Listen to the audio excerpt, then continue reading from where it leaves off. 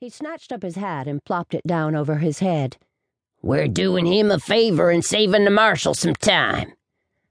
"I'm not a part of this." The old man offered a hand up to Bert, and she stood. "Sorry, boy. I tried." He swung himself up onto his saddle. "You men ever been boys? Ever got yourself caught up in something you didn't have any business doing? This is murder, and you know it."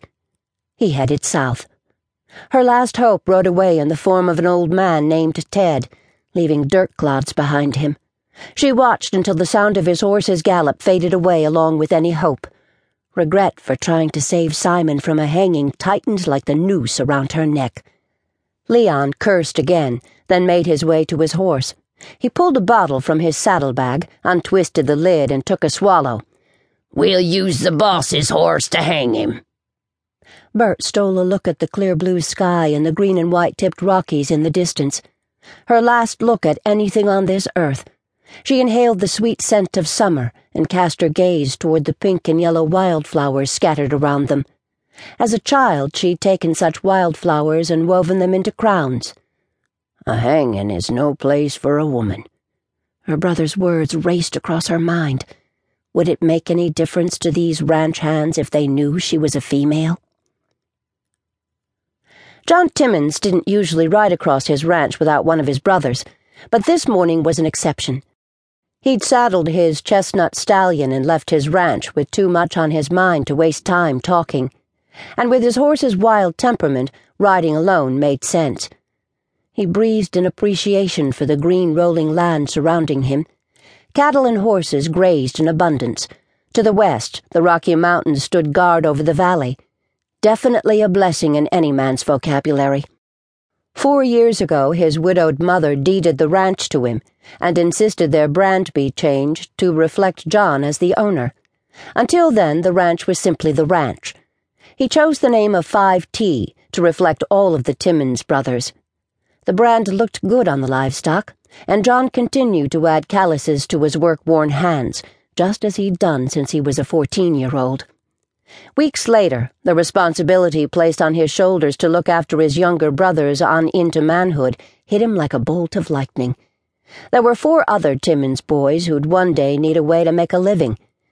John woke up to the reality of what ranch ownership and a family meant, and vowed to grow the 5T not only in cattle and horses, but in acreage.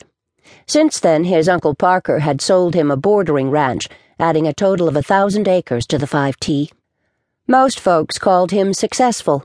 Some called him a working fool. His brothers called him a slave driver when they thought he was out of earshot. Truth known, he claimed the title of a working fool. Ranching was all he knew, and all that mattered to keep food on the table and the cold off their backs. He shook off the thoughts vying for the topic worrying him like a boil on his rear. He needed to add more land to the ranch. In 2 weeks, Evan would be 18. Aaron just had his 16th birthday. Mark fell in right behind him at 14. Davis, Mama's baby, turned 9 in April. Of course, that didn't mean all the boys planned on taking up ranching themselves. All the harping and preaching and lecturing about his brothers claiming an education seemed to be working. Or it might be that studying sounded easier than mending fences or running down stray cows. Except Mark. The boy loved the land like he did. Evan liked doctoring animals, wanted to take care of them for the rest of his life. Aaron claimed he'd live in the city, and Davis never wanted to leave his mama. But John had promised himself that each of his brothers would be given 160 acres when they reached their 18th birthday. A homestead plot, like his father had purchased years before. They could sell the land back to John or start their own spread. Their choice.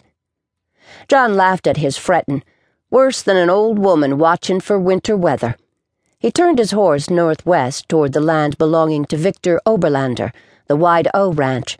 640 acres of Oberlander's land bordered on John's ranch.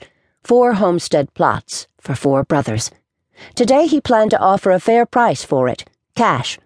With those thoughts, a northern breeze cooled his face.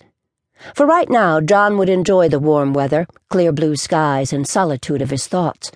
Although his thoughts would be more pleasing once he had a firm handshake on a deal with Oberlander.